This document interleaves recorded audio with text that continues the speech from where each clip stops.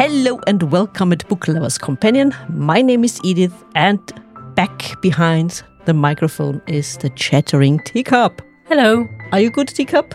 Yes. No tea in your cup? Sadly not. Sadly not, but maybe soon. Yes.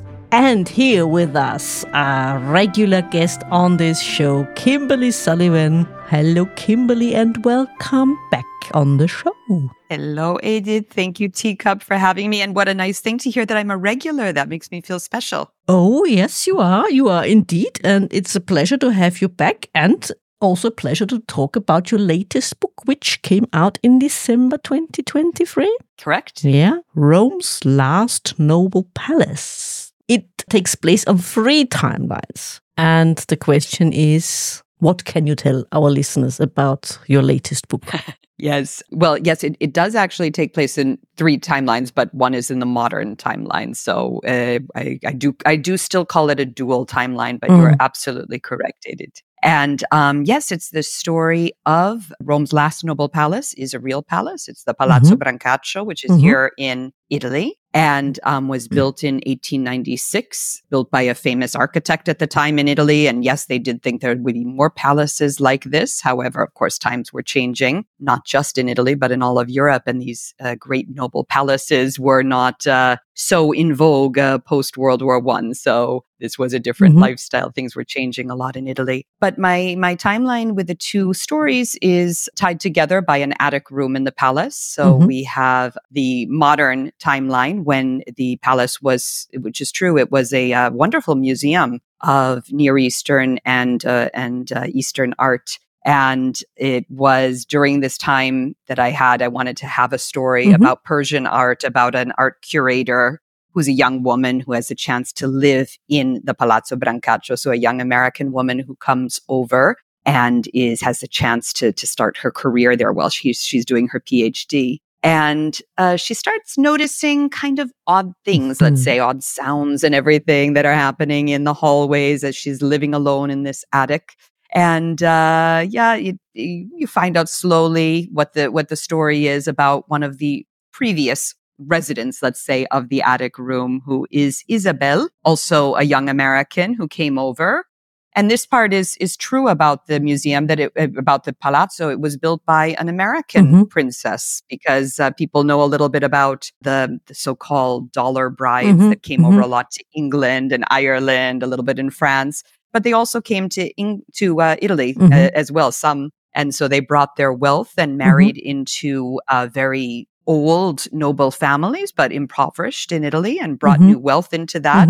And so it was this American princess who actually built this palace. And the character that I have, who is all obviously fictional, was the niece of this American woman, and her family wanted to send her over here to marry well, and she has other ideas. So, yeah, throughout the story, you kind of learn a little bit about the 2 women, about the 2 stories, a lot of similarities, even though one is in 1896, one is in modern days. Lots of things have obviously changed, but there are a lot of similar desires, traumas, dreams stopped by other people, people wanting you to do something, you wanting it inside, but having to always, have things about the time that might not have been exactly as you would like them to be. So, yeah, I had a lot of fun with these dual timelines and bringing these 2 women, these parallel lives, somewhat together. Go on, Teacup. As it's often quite difficult for authors to keep the story correct with one timeline. How difficult is it with 2 or even 3 timelines? Yeah, I should explain with the 3 timelines, just for obviously you read it, but for the people who haven't read it. I have 2 main characters. So Sophie is our modern character, and Isabel is the character in 1896. So when we meet Sophie, it is closer to modern. It's 2018. And she's coming back years later after having interned there. And we know that there's something that is disturbing her about the Palazzo Brancaccio, but we don't know what it is. And so the second timeline is going back in time to when she was a young, rather insecure intern when she was starting off there. So the timeline is always with Sophie's timeline, of course, in modern days. 1896, of course, I had to look at a lot of the things. I love Rome in general. You know, I live here for many years. And I do find the time to be fascinating because everyone thinks of Rome, of course, it is a very ancient city. But when we think about all the changes that were happening in Rome at that time, because as I mentioned in the historical notes, I mean, and as you know very well, but maybe not all of our listeners know, I mean, Rome was, I mean, it still is the head of the Catholic Church, right? The Vatican. But it was the papal states. It was separate from the rest of Italy. Even when Italy unified in 1861, Rome and large portion, let's say, of the state of Lazio stayed as the papal state. So it was separate from the rest of Europe. From the rest of Italy. And so until 1870, when they also conquered, let's say, the papal states, and Rome then became the capital, it was a very small, I don't want to say village, very, very small city, for that. So it was growing. People were coming to Rome. It became the capital. So the 1890s was really a fascinating time in Rome. And so, a lot was being built. There were a lot of urban projects. Termini rail station started. So I explain a little bit of that in there. There was a lot of a cafe society, art and culture that wouldn't have been there to the same extent during the papal years in the same way. Of course, artists always came to Rome, but the cafe society and theater and everything was much more active in those years. So it was fun for me to look at this, how Rome was changing, and to have a character who would be kind of in the middle of it. And we said so before we started recording, I got the impression there is a little bit of longing for Vienna in the book. Well, I'm biased, of course. I love Vienna, as you both know very well. But one of my characters is, of course, an opera singer. Yeah. And what am I going to do? Of course, the character has to go to Vienna. I mean, of course, Italy and Vienna are the two really great opera capitals. So. Yeah. And also the mention of the cafe, this more or less role model of Vienna's cafe or Kaffeehauskultur, coffee house culture, is mentioned in the book as well. And although Italy and Austria are not always so eye to eye politically, culturally, it was a different cup of tea, speaking of teacups. Well, yeah, the cafe culture in general, as you know, is different in, well, that's not true. That's it. It's very different in northern Italy and southern Italy. But the Cafe Greco, which is an important element in my story, that the women are going there often, I find fascinating. That's Italy's second oldest cafe, Cafe Florian, which is in a beautiful spot right on the in the center of Venice, and is really worth a visit as well, is the oldest in Italy. But Cafe Greco is the oldest in Rome. And it was such a meeting point for artists, people traveling on the grand tour, young writers and people who would go there and spend the days there. I mean, similarly to, as you know, with Vienna, that people would spend, also you didn't have heating necessarily in your home, right? And you would go someplace to be there for the day. This was a large portion of the, of the culture of the draw, and people would have their mail delivered to the cafe a lot of times. So there's a bit of also, I always like exploring class differences. And so Isabel, of course, she's from let's say a comfortable family that's lost a bit of money, but she's not obviously, she's put into a noble family and they have expectations for her. But she's not noble herself. She doesn't have any aspirations to be. And so she's very drawn to this culture of artists and writers and more of the eclectic group that is at the Cafe Greco. But that is something that was happening more, let's say, in the 1890s, a lot of different social classes mixing. And she always has these difficulties with her noble aunt, or she wasn't born into nobility, but becomes nobility aunt, who does not want her mixing with this type of crowd. So there was also a lot more of the urban dynamics that happened at the time, that a lot of social classes were mixing at that time in the 1890s. I mean, also, I speak in the book a lot about Piazza Vittorio, that they're very close to. That was a new urban center where people would go listen to music, take a stroll around, and all of the classes would once again mix. You didn't necessarily have that to the same extent in many other periods in Rome, when it would have been very, very different between the classes. Between the noble family. Yeah, I mean, the past timeline, you mentioned it, takes place in 1896. I mean, it's the end of the century. There's a lot of change happening. You, for example, mentioned this new fashion of cycling, Which brings me back to another book I read. Do you remember the book by Linda Stratman where she mentions the cycling clubs where also women could take part? I mean, her cycling club was invented, but it could have been there. So it was becoming a new kind of sports for women, and it required different way of dressing as well. And Isabel's aunt is a bit put out by this kind of fashion. Shall we put it that way? But is it because she wasn't born into nobility that she's trying to be more noble than the nobility of birth?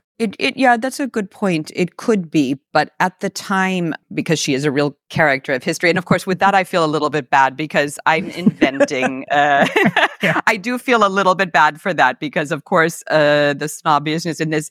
The things that are real, the palazzo, the palace is real. She did actually buy a castle in this town outside of Rome, which is also, I have this in the book. She bought a medieval castle, which I find fascinating in the late 1800s to buy a medieval castle. She restored it. She became a patron to that little town. It's fascinating because you can go there today. But I think that especially if you look at the time in American history, these were the children of the robber barons. I mean, her father made great wealth from steel. So they were very wealthy. And in New York, yes, we didn't have the nobility, but you certainly had a huge difference. I don't know. I honestly don't know if it might have even been a little bit more than in Europe, because when you see how the robber barons lived, compared to in Europe, where a lot of the nobility at that time maybe had waning financial resources. The American wealthy lived very well at the time. And so she also grew up with great wealth. Do you also think just maybe, I'm not sure, you said correctly so, that in Europe, lots of nobility has lost a lot of money and keeping up appearances is always expensive, especially if you have a big household. And maybe also the fact that have been able to live the art of the understatement, maybe more if you're old nobility, more so than if you have come into money only rather recently. Yes, 100%. Well, they were especially the robber barons. That era in the Gilded Age in America was very ostentatious, absolutely, and there is probably something to be said for that. That they really like to flaunt wealth. And so when the American tourists of that, of the Gilded Age of that period, when they came over, yes, I think that they spent incredibly. I think, this because I speak about a little bit in the book too, but I mean, Worth gowns in Paris, of course, which was the height of luxury. You would come over and you would get, basically entire you'd ship back so many of these. They'd come over for their fittings in Paris to get their clothing, and they would come back. So yes, there were a lot of the wealthy industrialists, and yes, it was very important because we didn't have this older, okay, so in New York, if you came from the bloodlines of let's say the Dutch and the English families, there would be a pecking order that they created in New York as well. The newer immigrants wouldn't be in the same, the same level. But there was always this kind of pecking order. Then they got replaced by the robber barons. And, they were a lot of times immigrants that came and made a lot of money. So it is very interesting. But yes, there was an incredible amount of wealth among a small group of people. And they would probably be considered to be very ostentatious and vulgar, I would imagine, by many of the older lines. And also the fact you also mentioned it in your book, and I think it's still true to some extent, that the Americans, although they do not have a class system, Tika, we spoke about it. They at least say they don't have a class system, a classless society. But they are still very class conscious. And very interested in the class system that exists in some countries like Britain in Europe. Yeah, and that is actually why so many, this idea of the dollar brides, this is why so many wealthy families came over, and they wanted, because especially, I'm using New York as an example, because New York is the typical Knickerbocker. If you came from the old Dutch families or some of the English families, and you had a long, bloodline, long bloodline in America, it's not so long. Of course, you were considered to be the top. So I'm speaking about, the Astor Ballroom, to be invited to the Astor Ballroom. And so then you had, kind of these upstarts who made tremendous amount of money and wound up having much more money than these older families did, but they did not have the same respect. Yeah. And one of the ways to be able to outmaneuver this was to have a beautiful daughter who had millions and that you could marry into a wealthy family because, again, if they came back with a title, they couldn't overlook that. And this happened with a lot of the robber baron families that did this and married into, they would have a very lovely daughter with lots of money who would infuse new wealth into these families, and they would be able to come back, and even the old Knickerbocker families could not look the other way with that. Yeah. So, it is actually quite interesting. I mean, this time in America was absolutely fascinating. Yeah, So. but then you have Isabel, who is supposed to follow that line of thinking. And yet, like you said, she's more interested in the arts, in the lifestyle of the artists, and she takes drawing classes and isn't it scandalous? Yeah, but I think she can afford to have her own will. Yeah, to some extent. Yeah. To some extent. And there is also another thread in your book which I found interesting, because one of her friends, or someone who becomes a friend in when she's in Rome, her cousin is working as a nurse in a hospital, and she gets also interested in the patients and what is going on in this hospital. And shouldn't we talk more about that? And shouldn't it be more known that it's not a shame to have the so-called French disease? Especially for women, because they are always the victims. Although they get blamed, they are the sinners, Sure. although they are the victim of violence sometimes, or rather often. Mm-hmm. Absolutely. And that was also, I was fascinated with that, looking at old newspapers from the 1890s, because I actually put that, I was interested in that storyline because I just saw so many advertisements in the Italian newspapers for private appointments for basically mercury tablets, which is what they would have given, and they thought was a cure for the French disease, of course, being syphilis. So, which it was given the name the French disease because apparently the French soldiers with the Bourbon, right, that they were in Naples and it spread throughout Naples. Of course, they blamed it on the French, but someone had to be spreading it too. In any case, it sounds much more romantic that way. Interesting name, but yes. So of course, that's one of the aspects. But I'm not shocked that in 1896 these wouldn't really be thought of. But of course, there are a lot of different thinking at the time, and this is always the case, right? Younger people having different views from their elders, and it's not even necessarily Isabel's aunt who's really the big problem. It's her mother who wants her to marry well. So she expects it of her, and she has to go against her family, which isn't so easy. She's, the idea of disappointing her mother is one of the difficult things. And at that time, especially, she has other desires. She would like to have a life on her own, but there are societal expectations which are always strong, but a lot stronger at the time. Yeah, but is it easier for an outsider to speak about the problems within a society than for the people that are stuck in it? It's a good question. Although I think that at least with my character, with Isabel, she doesn't think that it would be easier for her in New York. I mean, she sees that her mother, the idea for her is that if she marries well, the same way that is happening there with nobility, she will bring a lot of importance back to the family since they have lost some of their money. But if she were in New York, her mother would still be striving in 1896 for an important marriage. So it would be pretty much the same type of thing. And she does in some way have more independence living abroad, far away from her mother. So there was absolutely a societal push at the time as well. I mean, women had to marry well, especially in that class. Obviously, they had to maintain at least the appearance of the wealth that she kind of grew up with, and then didn't have as much. So that's why it's so important. And you also mentioned quite a lot the lower classes, maids, for example. They play a major role in the book as well. And I always found it fascinating to see how their lives were. I mean, I looked it up when I researched for Fractures and Hinges, and the girls were as young as 12 when they went into service.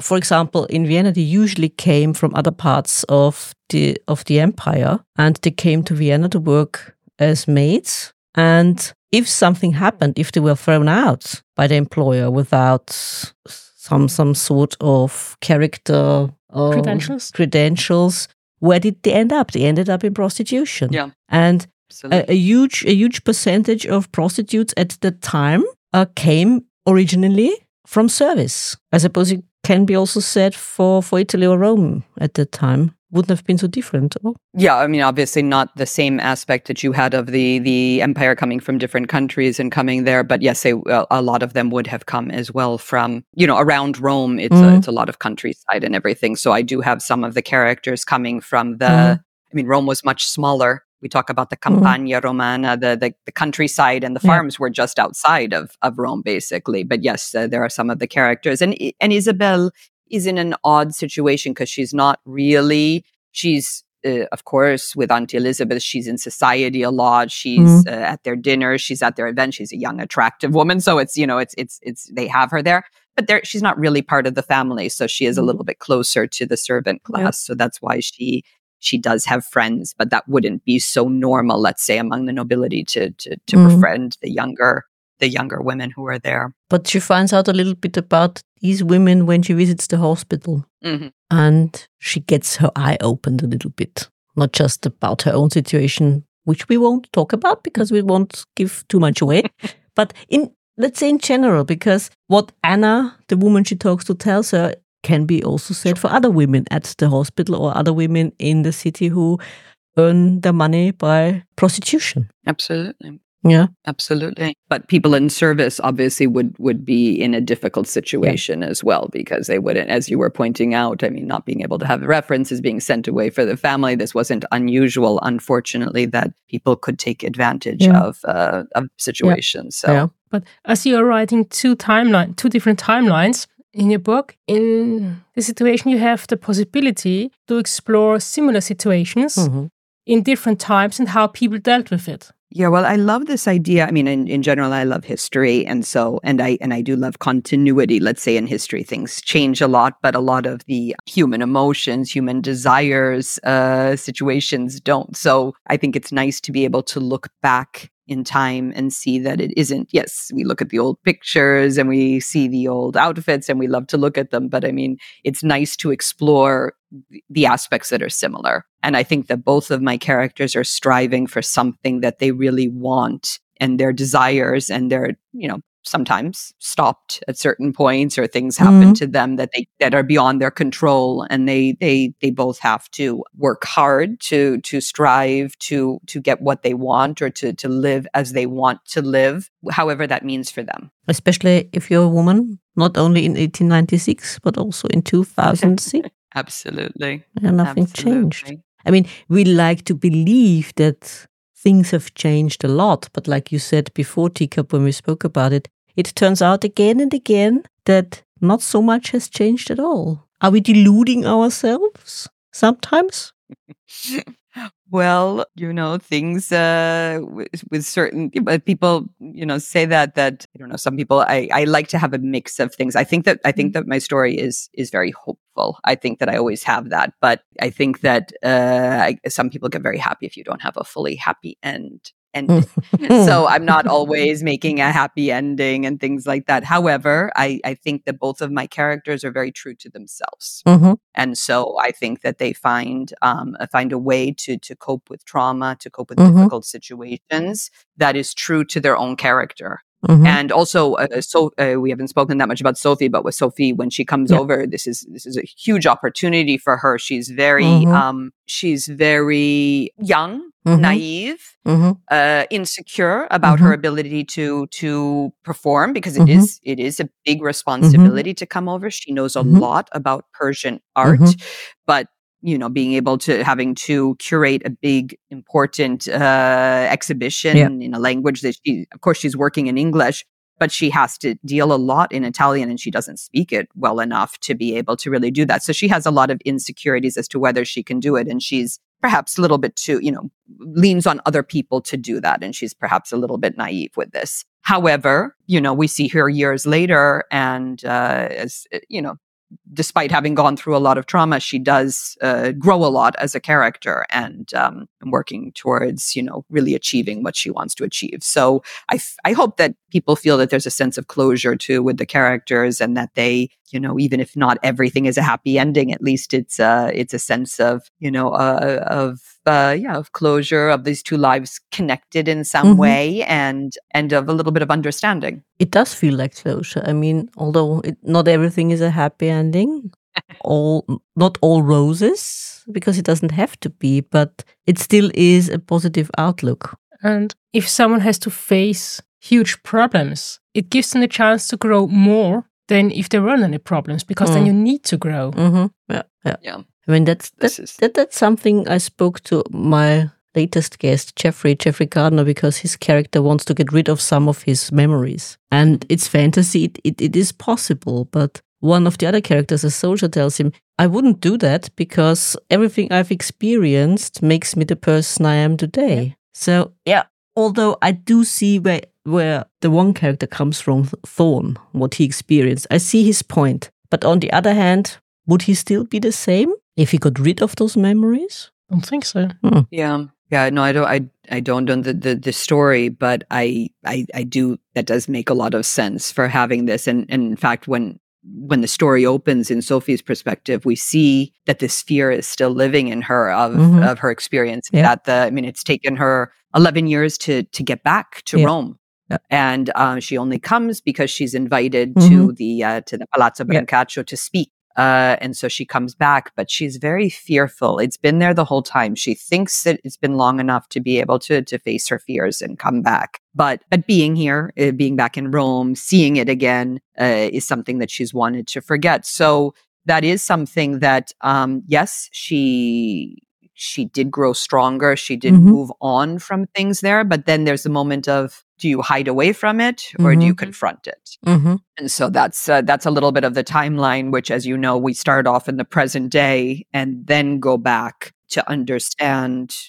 what she's facing. Because the memories or the person, let's say the situation, the person who have caused those memories haven't conquered her. They didn't win in the end. If he didn't come back, the person would have won. And otherwise, she might still be naive and insecure. Yeah, no, I think she is very young, though. I mean, to be fair, I mean, she when she comes there, she's a PhD student, and she doesn't have this, and she hasn't traveled a lot. She hasn't had this world experience, so she is going into a very difficult situation. But at the same point, yes, obviously, as unpleasant as any hardship is, it kind of forces you into this, and that is her situation. That but for both women, I think that Isabel obviously is not as insecure. She does have a little bit more of her. She knows her place, at least in life, even if she's not as happy with what she's supposed to do.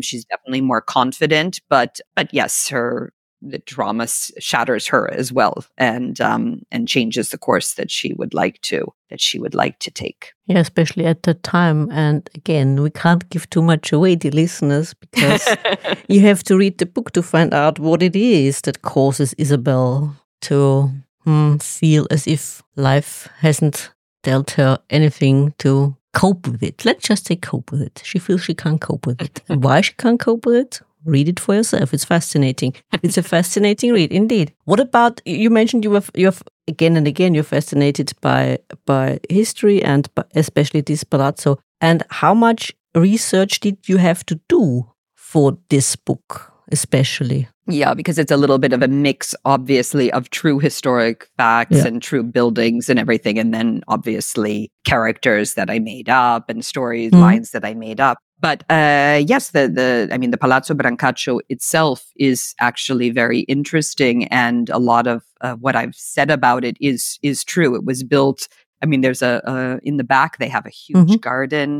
There is a coffee house, because this is one of the things that, while she likes, since we were speaking about the Caffè Greco, that she likes going to, her aunt doesn't understand why she would want to go out with the riffraff in in society when they have their own coffee house within their grounds, which I must say that I have I shouldn't say this perhaps, but the doors were open at the Palazzo Brancaccio garden once, and I did sneak in to take a look at this beautiful coffee house, which is because it's sadly not open to the public, but it is beautiful. Absolutely wonderful. To have a palazzo with a cafe all of your own, I think is really quite impressive. So yes, a lot of that and a lot of the building and, okay, obviously I've taken real characters and did that. There's a bit of a relationship with the artist who did a lot of the paintings that I took liberties in having him have some of the information about Isabel that serves later on. So a lot of this is really true.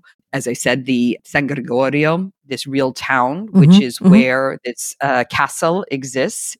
I did go out to visit that town and the castle, and it's a wonderful medieval town in a beautiful spot. And Isabel goes there with the family, but then she goes there after she's had some difficulties, and it allows her to also, as you were saying, with her interactions with a lot of the people themselves rather than just the nobility. I mean, she really interacts a lot with the town. She really feels very comfortable there. She enjoys her time with the villagers, and it's a much more peaceful time for her to be able to spend some time and to, let's say, to heal a little bit. So these are all true places, and Rome itself, of course, was an exciting time because I have a lot with the opera because there's a romantic interest with, as you already pointed out, with a very handsome Italian tenor. So who also travels a lot to different places for operas such as Vienna and others. So yes, there's music. She is also is interested in costume design and in hopefully having an atelier for wealthy women because she's interested in fashion. So she's involved with these things. So yeah, these were really, I went to some excellent exhibitions on costume design at the time and on changing women's fashion in Italy. And it was fascinating to just see it. There really was, when you look, I'm not an expert on fashion, but I enjoy looking at it. And just when you look at how women, it was so much more freeing. We were talking about the bicycles before, but when you look at what people used to walk around with these huge hoop skirts and with all of these, basically constructions, they were so constricted. When you look at the fashion of the late 1890s and then going into the new century, it's true that women did have more mobility. They could walk around more. It was more comfortable. And so she is also very interested in that. The bicycle suits that they had, which were scandalous, right? But a little bit between men's type of suits and clothes. And so it was interesting to see this, that women were getting more freedom, let's say, at the end of the 1890s. Yeah, a new century is looming. And I think there also is the beginning of the so-called reform clothes, where women were not wearing corsets and so on. And like you said, yeah, exactly. And then fashion was changing a lot. Absolutely. Were you ever tempted making this book more Gothic-like? I was actually, but I don't, for me, having a supernatural element is a little bit different for me anyway. I've never had a ghostly element within the book. So it's funny because I see a lot of people who have looked at the book and like ghostly elements. So they tell me about that and the fact that they would have liked to have more of it in. It's unusual for me to do. It was the first time that I did it. So I liked it. But yes, I didn't have it as, let's say, as Gothic. But I do love Gothic novels. I think they're really fascinating. Is that not something you would like to put your toe in? Yeah. I wanted it to be an element. I wanted it to be a connection between the two women, but I didn't want it to take over other aspects of the story. Yeah. So when I've also read a lot of Gothic novels that I love, it's really the factor that's driving the entire story. Yeah. Whereas I think here it was just similarly to when I have a story that has, not that I haven't written we spoke about Dark Blue Waves, which also is an historical romance. Yeah. But a lot of times I have romance elements without being a romance book. And so this has, the elements that I thought helped to bring the story together and have a little bit of mystery, but I wouldn't, it's definitely not a Gothic tale. It has elements of that. But are you yourself maybe tempted one day to write Gothic? Just asking. I'm just asking. I don't have it in upcoming projects, but never say never. I mean, I really, I'm always interested in new things. So, but yes, I mean, I absolutely love reading other novelists who are very skilled in that. I'd probably have to do much more of a study to be able to feel confident in writing a purely goth. And asking a very not so charming question, what would you say to someone who would say, oh, it's just chick lit? I don't know. I'm not really against chick lit. I don't know about the title. The title, I think that used to be chick lit. It was big really in the 90s, the beginning of 2000s, right? So I really think of it around, I don't know, Bridget Jones's Diary or something when it got really big. But, even when people look down upon it, Bridget Jones's Diary was a really nice book, and it's a retelling of, Pride and Prejudice. So yeah, I don't know. I mean, I don't have a problem. Like even the title of women's fiction, because I consider what I write. I write dual timeline. I write historical. I write contemporary. I write short stories. But I consider it all to be women's fiction. And there are some people who say, oh, you shouldn't use women's fiction because, I don't know, it's not serious literature. It's not in my country, the great American novel or something. And I don't agree. I love women's fiction because it's really the interior journey of the woman, of the protagonist. And I like being able to see that. And quite frankly, I always come back to it. Women read much more than men. So I don't see what is something that is, I mean, I've had plenty of men who've read my novels and said that they liked it. And that always makes me happy. But I assume that most of my audience is women. So I don't have any problem. Yeah, I don't really have this kind of snobbiness that says it can only be classic literature in this case. I mean, I like women's fiction. Even chick lit would be different because it's a little bit of a funny angle, I think. I don't think this would anyway, not because I'm trying to distance myself from it, but I don't think that something like this would be considered to be chick lit because it's not quite light and humorous as much of it is. But sometimes I like to read a good chick lit novel. I think that they're funny. I think I like to break up my reading a lot anyway. I like to read a lot of historical and then I'd like to break it up. So no, I mean, personally, I'm not against it. Yeah, it has its place. And like you said, women read a lot more than men do. Usually you do have your audience, and occasionally the one or two men, or more, of course, men can also enjoy the books. Like you said, it's romance. It's not really romance. You have a romantic element in the books, but it's not exclusively romance. It's not a romance novel, as you imagine it. Yeah. But it's in there. Yeah, it has a lot of different elements, which makes it interesting for a huge audience, actually, because like you said, you have the ghost element in this one, you have timelines, you have history in it. So it makes it available for more than just one sort of reader. And you should always mix up I like what you're mixing genres. I think it's fun to mix genres, and to have different things. Just personally, I like it. I like it as a reader, and it's fun for me as a writer. And I didn't actually, when I started writing this, I didn't know that I would have a ghostly element. I decided to, so I did not plan it as a gothic. That is why I did when you asked me that. But I wanted a way to have some kind of connection between the two women. And so it served the story well. And so as I was thinking about it, I liked this idea of her having a connection with the former resident. And I think this is just something, and maybe it's also an American being in Europe, but one of the things that I love so much about Europe, obviously, is all of the history. I mean, in America already, if something is 100 years old, it's considered so old in America.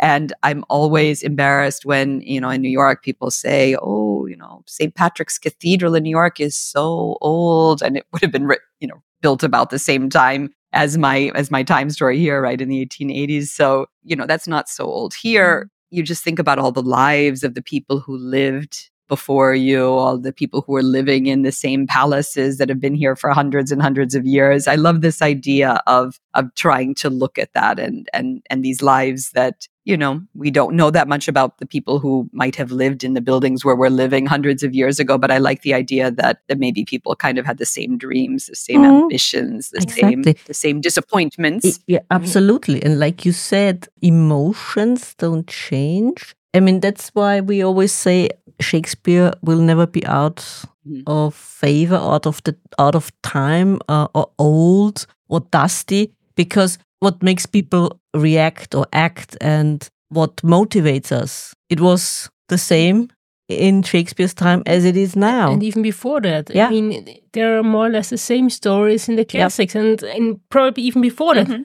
Although we can't read them. Yeah. Because Absolutely. humans haven't changed that much. No. The framework definitely has changed. But what drives humans It's still the is still same. more or less the same. Absolutely. Which is why in a city like this, you go around and you look at the artwork from ancient Rome. You look at at the Colosseum. There were kids who did little graffiti of their favorite gladiators. So they've discovered this. They have little carvings, which would be, I don't know, the equivalent of a boy who goes to see football today, right? And has his favorite football player. So, you see all of these things that are different lives 2,000 years ago. We look at the art, but it moves us today because, And if you walk through these old buildings and think about the people who have or might have lived there and start thinking about them, there you have your ghosts. Yeah, absolutely. Yeah. Well, especially if you look at a city like, here in Italy, right? Pompeii.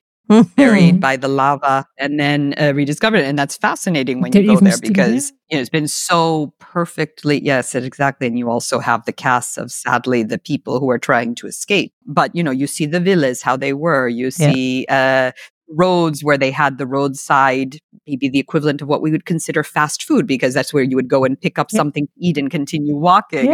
And you can just see it so wonderfully preserved, but not changed by time, because obviously so much of the Italian cities, yes, they've incorporated parts of the past, but you have the things living side by side. But in Pompeii, you're just so struck by it because it's how life was 2,000 years ago. And you can see the city preserved this way. I think it's fascinating because it gives us a view into everyday life, how it actually was. But on the other side, it's somehow eerie because it's so preserved. Especially in Pompeii and Herculaneum, absolutely. I mean, we also have our excavations from the Roman times here in Austria, of course. Sure. But nothing as good as preserved as it is in Pompeii. It's like a picture somehow. Yeah. Because it's preserved as it was. Yeah, exactly. Frozen in time. Yeah. In a way. Yeah. Yeah. No, absolutely frozen in time. Lava. Frozen in one day. Yeah, exactly. Absolutely. Yeah. That is something, it's food for the imagination, I suppose, also. Yeah, it's also scary. It's scary. If you think about it, what happened, how Can you imagine being there at night? Can you imagine being there alone at night when we talk about the idea of that is a place that you would think, oh, this is has, the past. I'm not someone who generally believes in ghosts or things like that, but when you look at something like that, you could think, oh, this would be very eerie if you were all alone in the evening at a place like that. I think it's the same, like I don't want to be at a cemetery during the night. I have been, but yeah, you grew up with all those ghost stories and you think... Exactly. I've never lived in an attic with these strange sounds, but if I have to say, if I were like Sophie, I would probably, even being someone who is not so drawn to that personally, I probably would change my mind and wonder maybe. In this case, I absolutely agree. But coming back to the cemetery, you realize when you look at the newspapers, it's not the dead you have to be afraid of. Yeah. It's the living who are dangerous, more dangerous than the dead. Except for vampires, but we're not talking about vampires. But there's a different cup of tea. So there are no vampires. No spoilers here. I don't want people to think there are vampires. No. Of course, no vampires. Not in this book. No vampires. No werewolves. No vampires. No zombies. Nothing like that. Unless good, because I know that speaking about genre, that is a genre of people who really expect that, and I would hate for someone. No. To make that clear, no. Unless they're in disguise, we don't know about it. Yeah, but not in her book.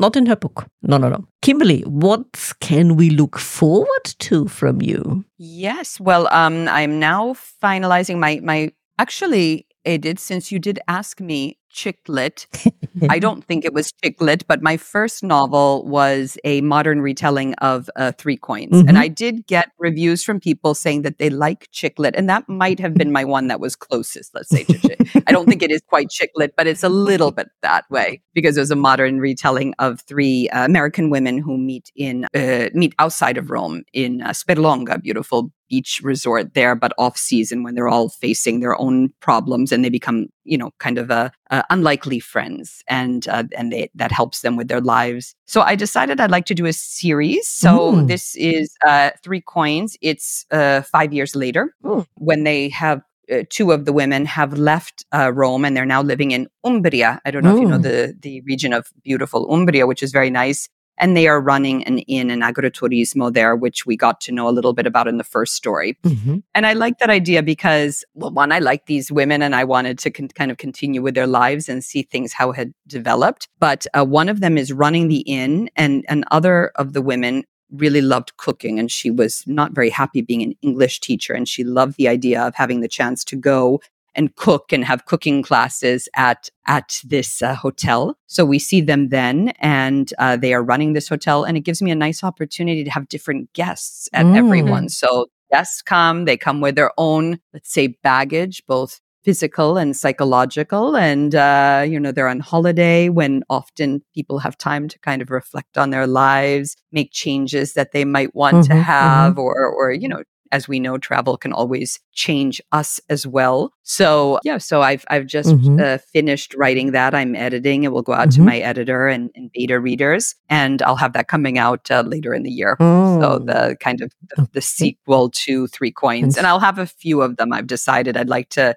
continue and have different series of guests coming in and kind of explore that. And the lovely thing is, as always, that's a much easier research when you do contemporary, because, with historical, I do spend a lot of time going back, looking at things. But contemporary, I had the very difficult task. It takes place in a town, Todi, and I've been there many times, but I hadn't been in a long time. So, of course, I had to go back, right? And rediscover it. And how tragic. Eat the food and walk the streets and do all of that. So, I mean, hardship of the hardship. As one of your main characters is a cook, did you also try to cook a lot? Well, I do.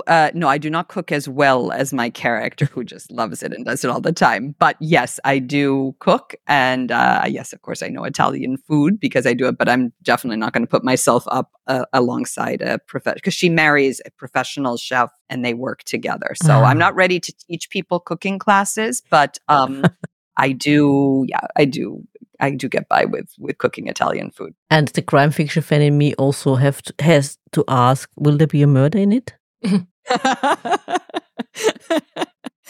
I haven't got, I love reading those books, but I have not. Yeah, I'm sorry. Never mind. Planning a murder. I don't want to give anything away, but I'm not planning a murder at the end. They've just gotten off the ground. I mean, the problem is if I start having murders and galore, they're not going to have much success for the hotel, right? So food poisoning wouldn't be not a good idea. No, wouldn't be a good idea. Our friend Carmen with cyanide, huh? No, I didn't plan on that, but perhaps at least I know where to go. I could ask her. Exactly, and her second book is out as well, a sequel to her at Cyanide. You will enjoy it as well. Absolutely. Well, we were just fellow winners. We were just fellow winners of the Indie Today Awards. So she got one for her novel, and I got one for Rome's Last Noble Palace and for my short story collection. Congratulations. So we were just commenting the other day. And congratulations to Carmen as well, of course. Exactly. Yep. So, I mean, it would be easy for us to meet because she's in Belgrade, you are in Rome, we're in Vienna. Exactly. We should meet up. What are your plans for the summer? That is a good question, because I have to go back to the US in May. No, because usually I go back in the summer, but this I'm going back in May. So I don't have set plans. So we should talk. Yeah, definitely. Fully agree. Definitely. We really should. And Kimberly, is there anything else you would like our listeners to know? Just to thank you. I mean, thank both of you for having me on here, because I always love coming on and discussing the books. And if your readers enjoy stories set in Rome, then of course I would be very happy if they would like to take a look at my website that has all of the information on that. So it's KimberlySullivanAuthor.com. And yes, if you're interested, please sign up for my newsletter. And I, every 2 months or so, send some information around. I always have book news. And because I'm a bit of a travelaholic, as I think you ladies are as well, I usually tend to include some information. There's some research related, or so I claim, others excuses for research. And I always have book reviews for authors' books whom I love that I include because I do a lot of book reviews for other books that I read and other indie authors, other women's fiction authors. So I enjoy doing that as well. Oh, I can also say I'll put a little plug in because I'm editing an anthology of historical fiction. Which is called Feisty Deeds. It's about feisty women in history. And that's been so much fun because I'm with the Women's Fictions Writers Association, one of the writing groups that I'm with. And I had just asked if people would like to do an anthology because we're all writing in different periods, different genres. And it was so much fun. I'm working with another 4 women in WFWA, this organization. And we put out a call with the writers and said, would you like to contribute to this? And it's really fascinating because every woman has interpreted feisty differently, depending on the time, the place, which is true. I mean, feisty can be, being involved on the edge of a battle. It can be an invasion and how you have to rise to it. It can also be, small acts of defiance within the family at a very rigid time. So it's really fascinating to see. And so I've been very busy along with my colleagues. We were all doing writing and putting it together, editing those and getting them out. And those will also be out in 2024. So I have to say, I'm spending a lot of time editing other authors' writing. Fascinating. It's really, really a fun look at feisty women throughout history. Sounds interesting. From the 1400s up to 1960s. Something for me as well. And feisty women often are quite funny, I think. Exactly. And since you spoke of feisty women, another little tidbit of Austrian history in your book, was Empress Elizabeth feisty? Was she feisty? That is a good question. I do not know because she certainly broke with tradition. She certainly had, views that would have been different from the time. I mean, obviously also even the relationship with her mother. I mean, I'm fascinated by the fact because Hungary probably much better than I do, but I've gone to Hungary quite a bit in my life. The idea that you learn Hungarian well enough to speak with your daughter, largely because your mother-in-law hated Hungary. I mean, Hungarian has 16 cases. I'm sorry, I learned Czech the 3 years I was there with 8 cases. But when you tell me 16, I'm like, no, I'm sorry. I already, for me, that sounds pretty feisty, personally, the fact that you... So I don't know. She also probably had some, how can I say this kindly? She must have had some problems, some other things. But I mean, certainly with the strictures of society, I guess that you could say that. She's certainly a fascinating woman. Absolutely. I love when I've been to I really found that interesting the year that I lived in Vienna, going down to her grave, that you have there. Whenever I would there or take, visitors there and see it, that there's always fresh flowers from her with the Hungarian flag. I mean, indeed. It's so loved today it's just interesting to see because it's not that I was personally visiting so much, but I would have friends that were coming by and we would go in to see that. And she's so loved today. And really this idea of spending so much time there, of again, learning the language well enough to speak to her daughter in Hungarian and make that, one of her primary languages when she didn't grow up speaking it it shows some real character. And rumor has it her influence wasn't so small in turning the Austrian Empire into Austro-Hungarian Empire. So that is absolutely, because she obviously played an important part in that way, and the fact that again she's still so loved by young Hungarians today who still go there and show their admiration is, for me, was fascinating. Did you see that film of Empress Sissi? The new one? No. So because I go up quite often to Ancona now, I can't get it out of my mind because, of course, it's a fictional show of her. It's beautifully shot. It's really interesting. But they have her committing suicide and a fake Sissi. Yeah, it's all very weird, the end. But where she commits suicide is in Ancona. So now every time that I go to Ancona, because I go fairly frequently, I'm thinking of that scene of Sissi jumping from the ship in Ancona. Oh God, whose idea was that one wonders? Odd. It's a very odd ending, but there are beautiful scenes, beautifully shot, wonderful costumes. I mean, it is.